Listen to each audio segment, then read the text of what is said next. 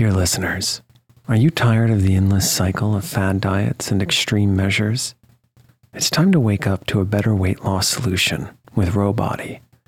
As someone who's been through the ups and downs of weight loss, I know firsthand the challenge of trying to find what will stick.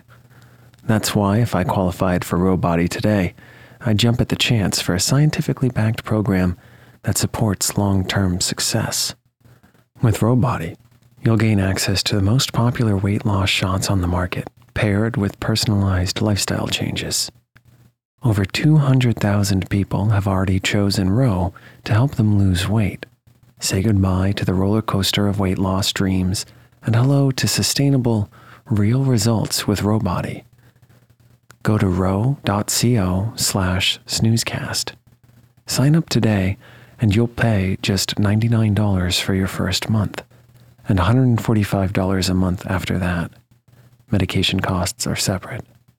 That's ro.co/snoozecast.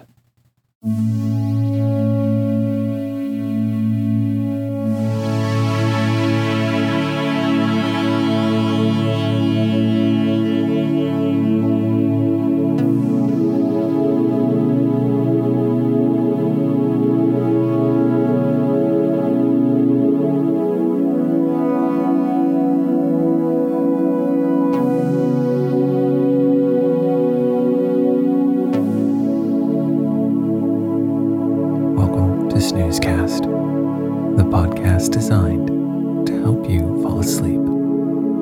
Find us at snoozecast.com, and if you enjoy our show, please share us with a friend. This episode is brought to you by The Nautilus. Tonight, we'll read the next part to 20,000 Leagues Under the Sea, a classic science fiction adventure novel by French writer Jules Verne. In the last episode, Professor Aronnax panics about the oxygen levels in the cell, which must be diminishing.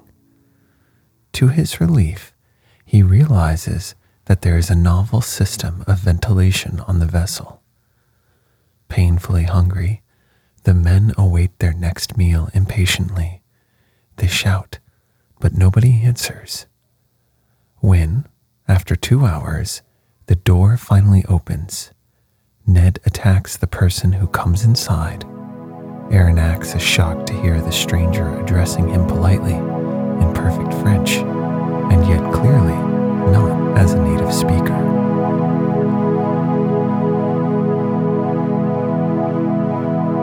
Let's get cozy. Close your eyes.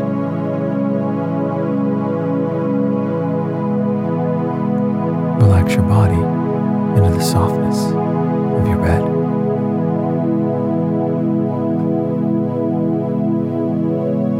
Now, take a few deep breaths.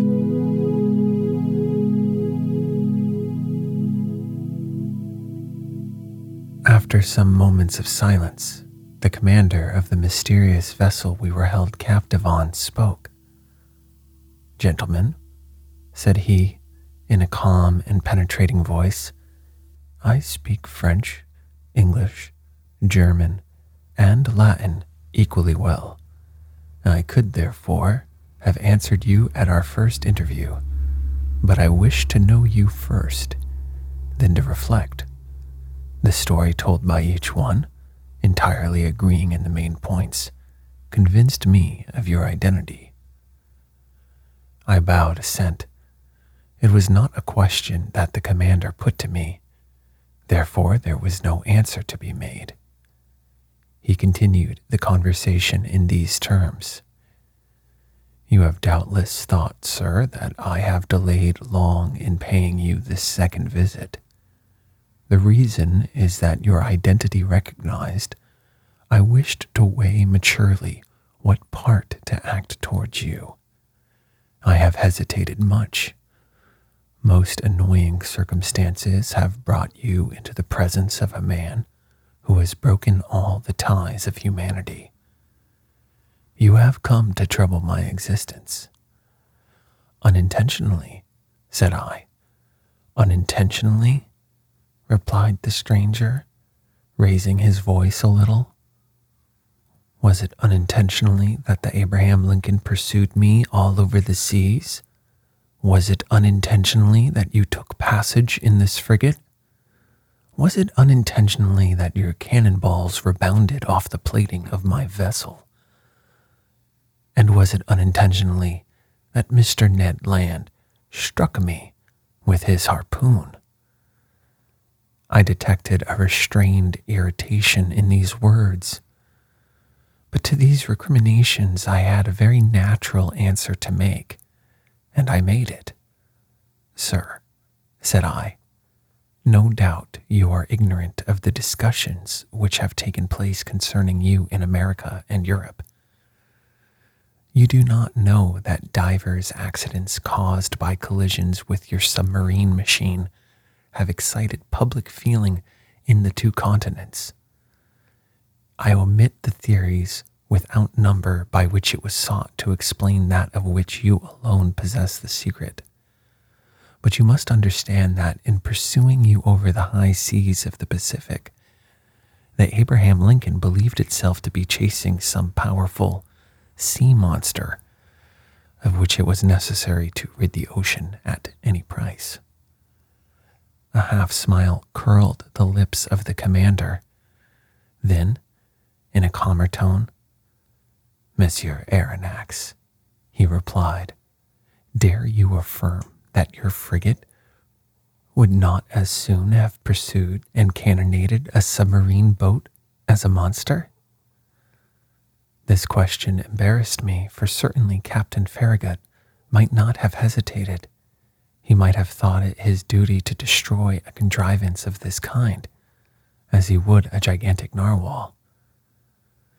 You understand then, sir, continued the stranger, that I have the right to treat you as enemies. I answered nothing purposely, for what good would it be to discuss such a proposition when force could destroy the best arguments? I have hesitated some time, continued the commander. Nothing obliged me to show you hospitality. If I chose to separate myself from you, I should have no interest in seeing you again. I could place you upon the deck of this vessel, which has served you as a refuge. I could sink beneath the waters and forget that you had ever existed. Would not that be my right? It might be the right of a savage, I answered, but not that of a civilized man. Professor, replied the commander quickly, I am not what you call a civilized man. I have done with society entirely, for reasons which I alone have the right of appreciating. I do not, therefore, obey its laws, and I desire you never to elude them before me again. This was said plainly. A flash of anger and disdain kindled in the eyes of the unknown, and I had a glimpse of a terrible past in the life of this man. Not only had he put himself beyond the pale of human laws, but he had made himself independent of them, free in the strictest acceptation of the word, quite beyond their reach. Who then would dare to pursue him at the bottom of the sea, when on its surface he defied all attempts made against him? What vessel could resist the shock of his submarine monitor? No man could demand from him an account of his actions. God, if he believed in one, his conscience, if he had one, were the sole judges to whom he was answerable. These reflections crossed my mind rapidly, whilst the stranger personage was silent, absorbed, and as if wrapped up in himself.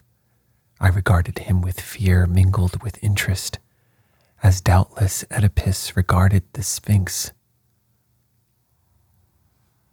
After rather a long silence, the commander resumed the conversation. I have hesitated, said he, but I have thought that my interest might be reconciled with that pity to which every human being has a right. You will remain on board my vessel, since my fate has cast you there. You will be free, and in exchange for this liberty I shall only impose one single condition. Your word of honor to submit to it will suffice. Speak, sir, I answered. I suppose this condition is one which a man of honor may accept. Yes, sir, it is this. It is possible that certain events unforeseen may oblige me to consign you to your cabins for some hours or some days, as the case may be. As I desire never to use violence, I expect from you, more than all the others, a passive obedience. In thus acting, I take all the responsibility. I acquit you entirely, for I make it an impossibility for you to see what ought not to be seen. Do you accept this condition? Then things took place on board which, to say the least, were singular, and which ought not to be seen by people who were not placed beyond the pale of social laws. Amongst the surprises which the future was preparing for me, this might not be the least. We accept, I answered. Only, I will ask your permission, sir, to address one question to you. One only. Speak, sir. You said that we should be free on board. Entirely. I ask you then, what you mean by this liberty? Just the liberty to go, to come, to see, to observe even all that passes here save under rare circumstances. The liberty, in short, which we enjoy ourselves, my companions and I. It was evident that we did not understand one another.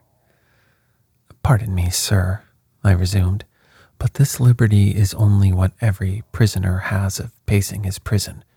It cannot suffice us. It must suffice you, however. What?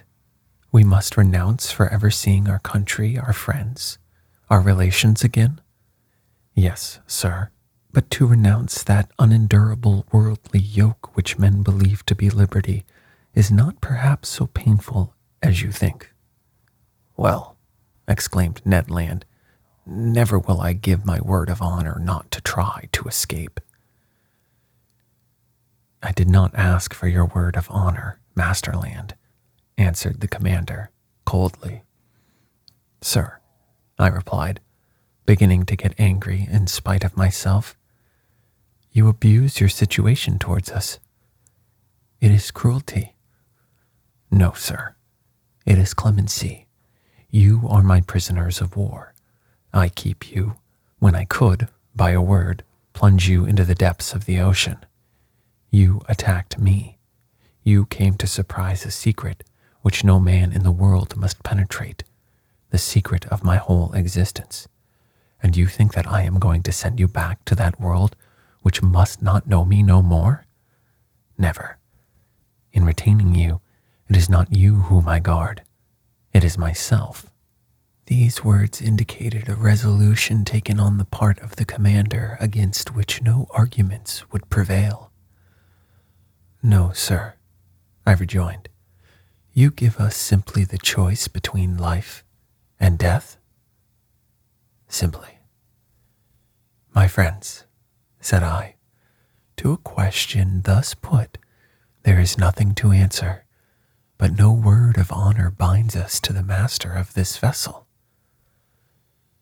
None, sir, answered the unknown.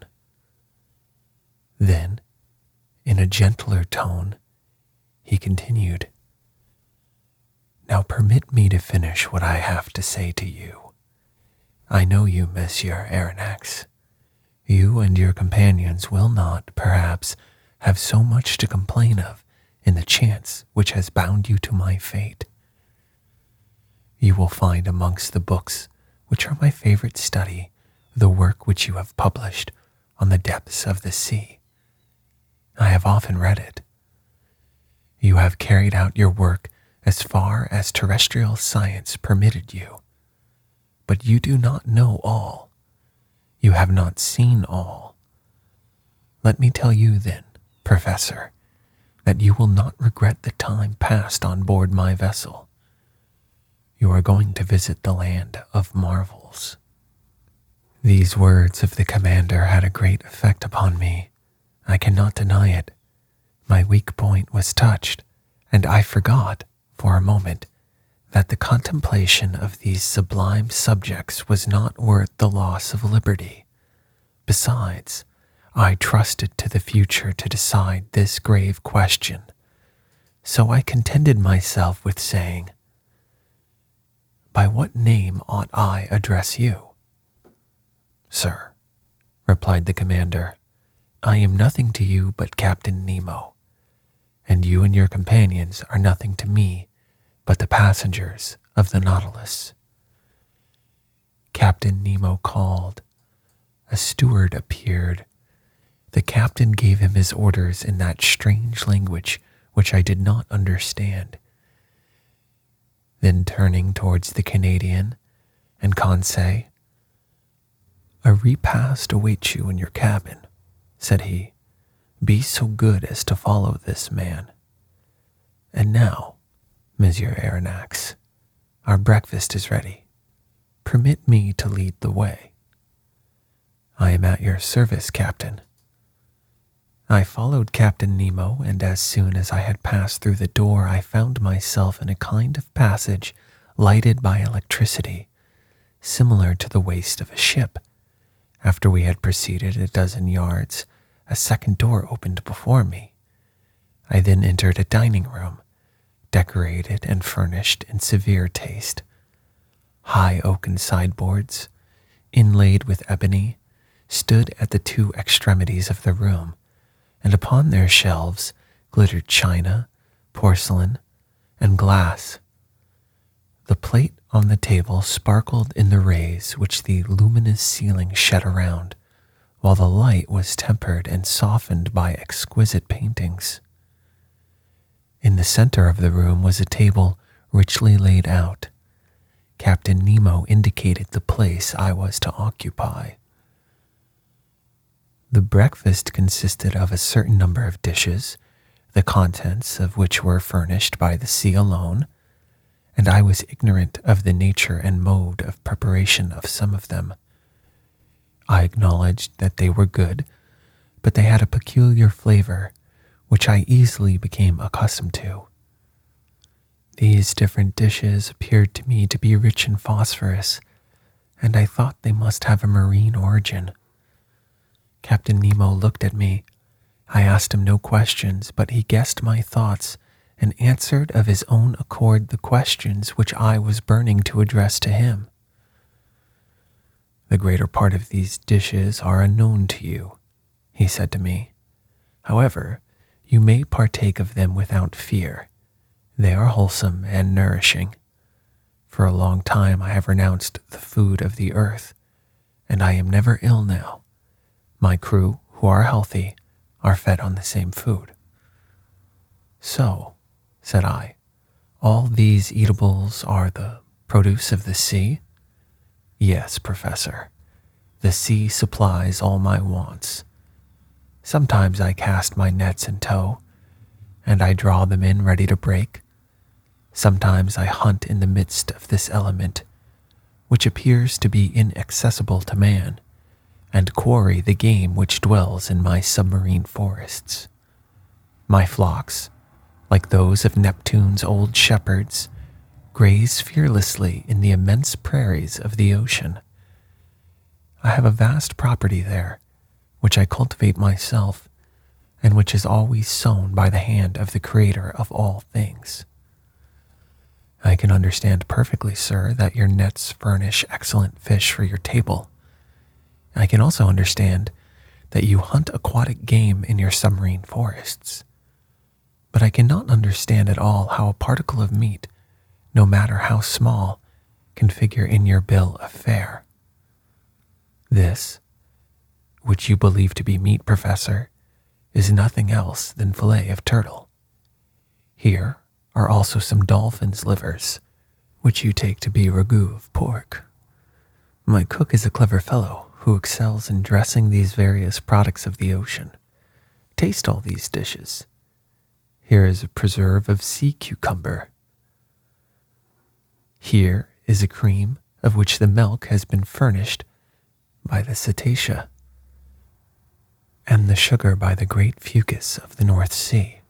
And lastly, permit me to offer you some preserve of anemone, which is equal to that of most delicious fruits. I tasted more from curiosity than as a connoisseur, whilst Captain Nemo enchanted me with his extraordinary stories. You like the sea, Captain? Yes, I love it. The sea is everything. It covers 7/10 of the terrestrial globe. Its breath is pure and healthy. It is an immense desert where man is never lonely, for he feels life stirring on all sides. The sea is only the embodiment of a supernatural and wonderful existence. It is nothing but love and emotion. It is the living infinite, as one of your poets has said. In fact, Professor, nature manifests herself in it by her three kingdoms: mineral, vegetable, and animal. The sea is the vast reservoir of nature. The globe began with sea, so to speak, and who knows if it will not end with it. In it is supreme tranquility. The sea does not belong to despots. Upon its surface, men can still exercise unjust laws, fight, tear one another to pieces, and be carried away. But at 30 feet below its level, their reign ceases, their influence is quenched, and their power disappears. Ah, sir, live in the bosom of the waters. There only is independence. There I recognize no masters. There I am free.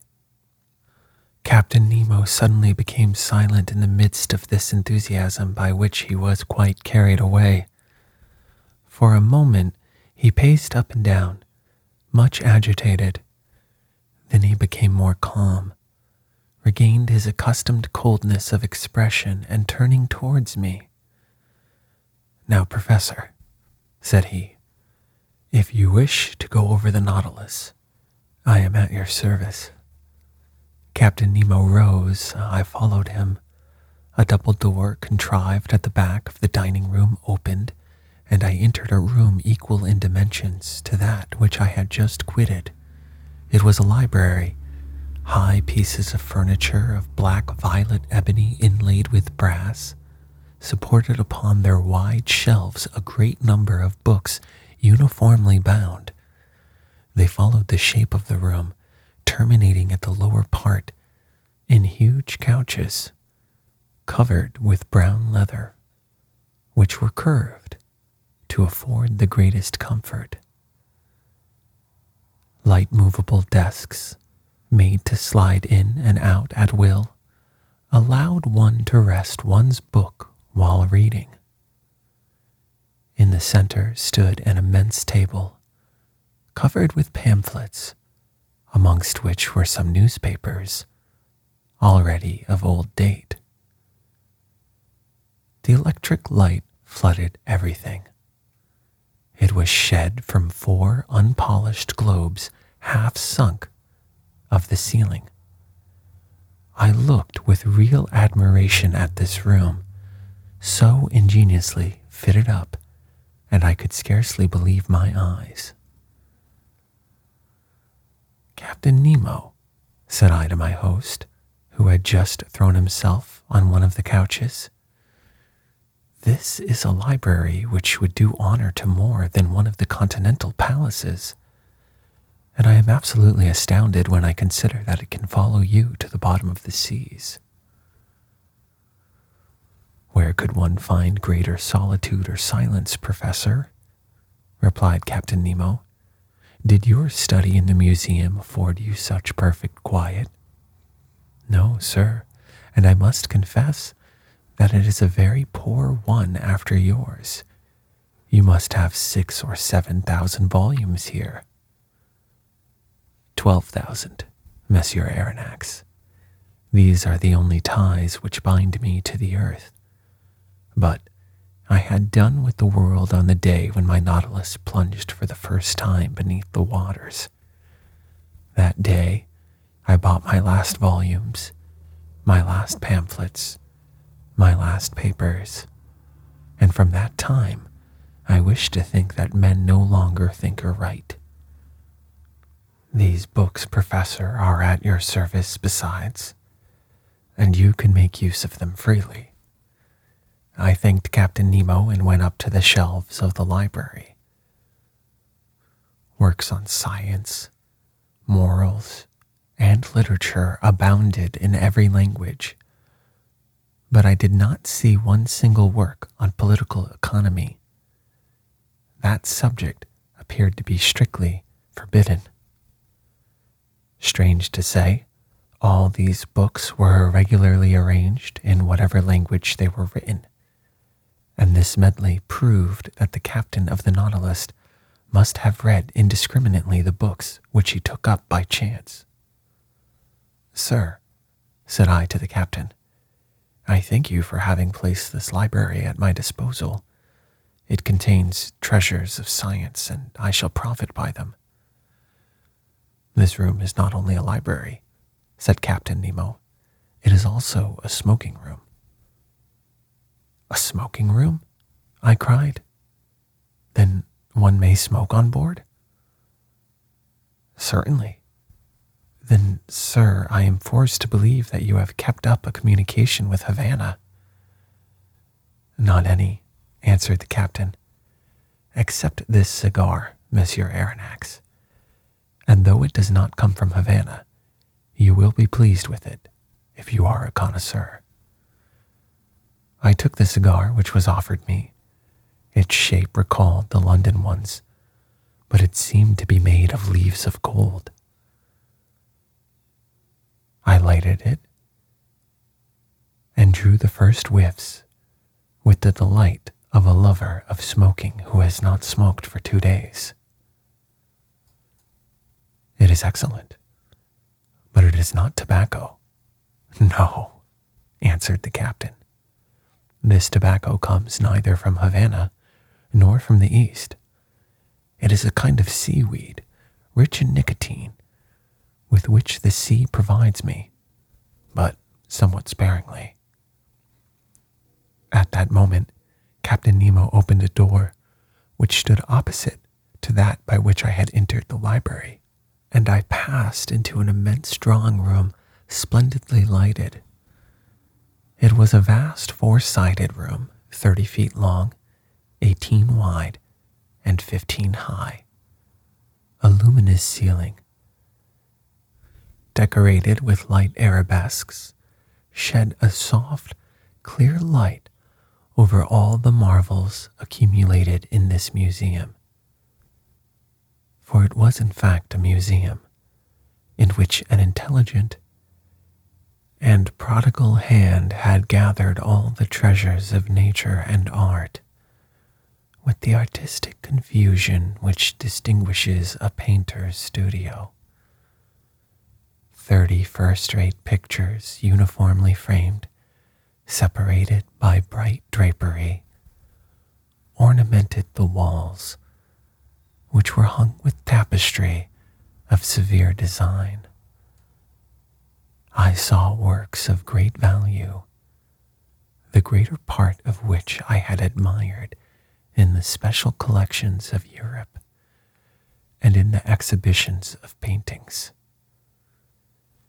The several schools of the old masters were represented by a Madonna of Raphael, a Virgin of Leonardo da Vinci, a nymph of Correggio, a woman of Titan, an Adoration of Veronese, an Assumption of Murillo,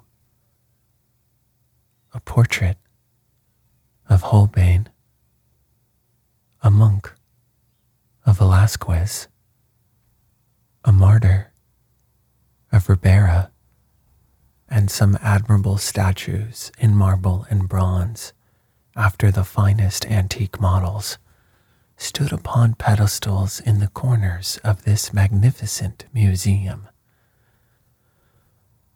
Amazement, as the captain of the Nautilus had predicted, had already begun to take possession of me.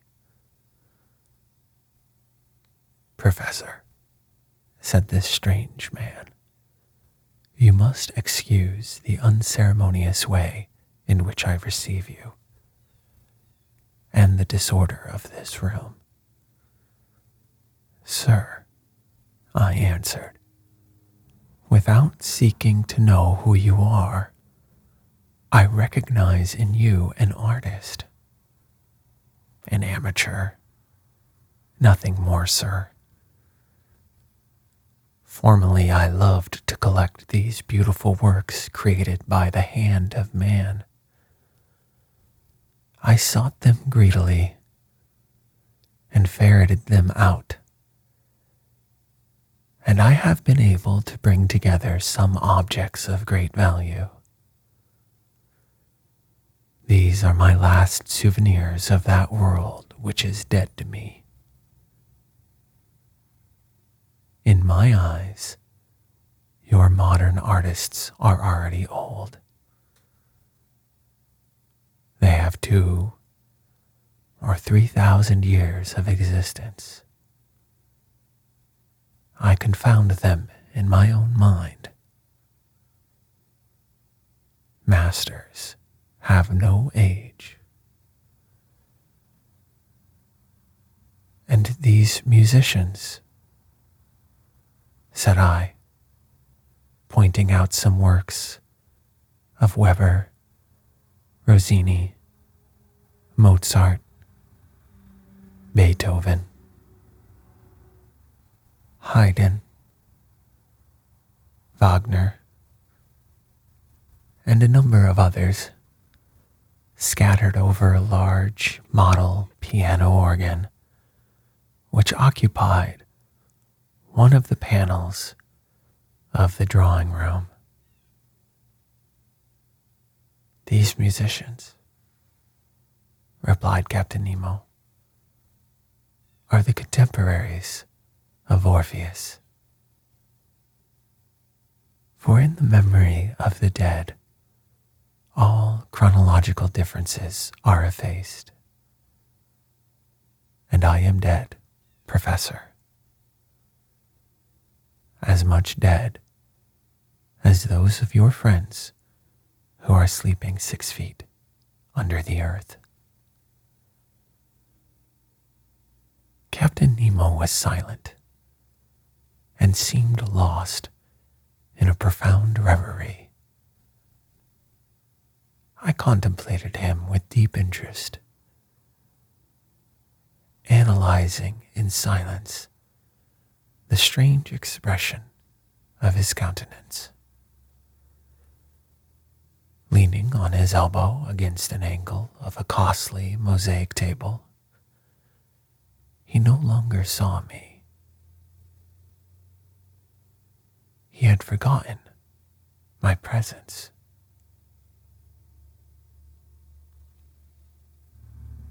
Under elegant glass cases, fixed by copper rivets, were classed and labeled the most precious productions of the sea which had ever been presented to the eye of a naturalist.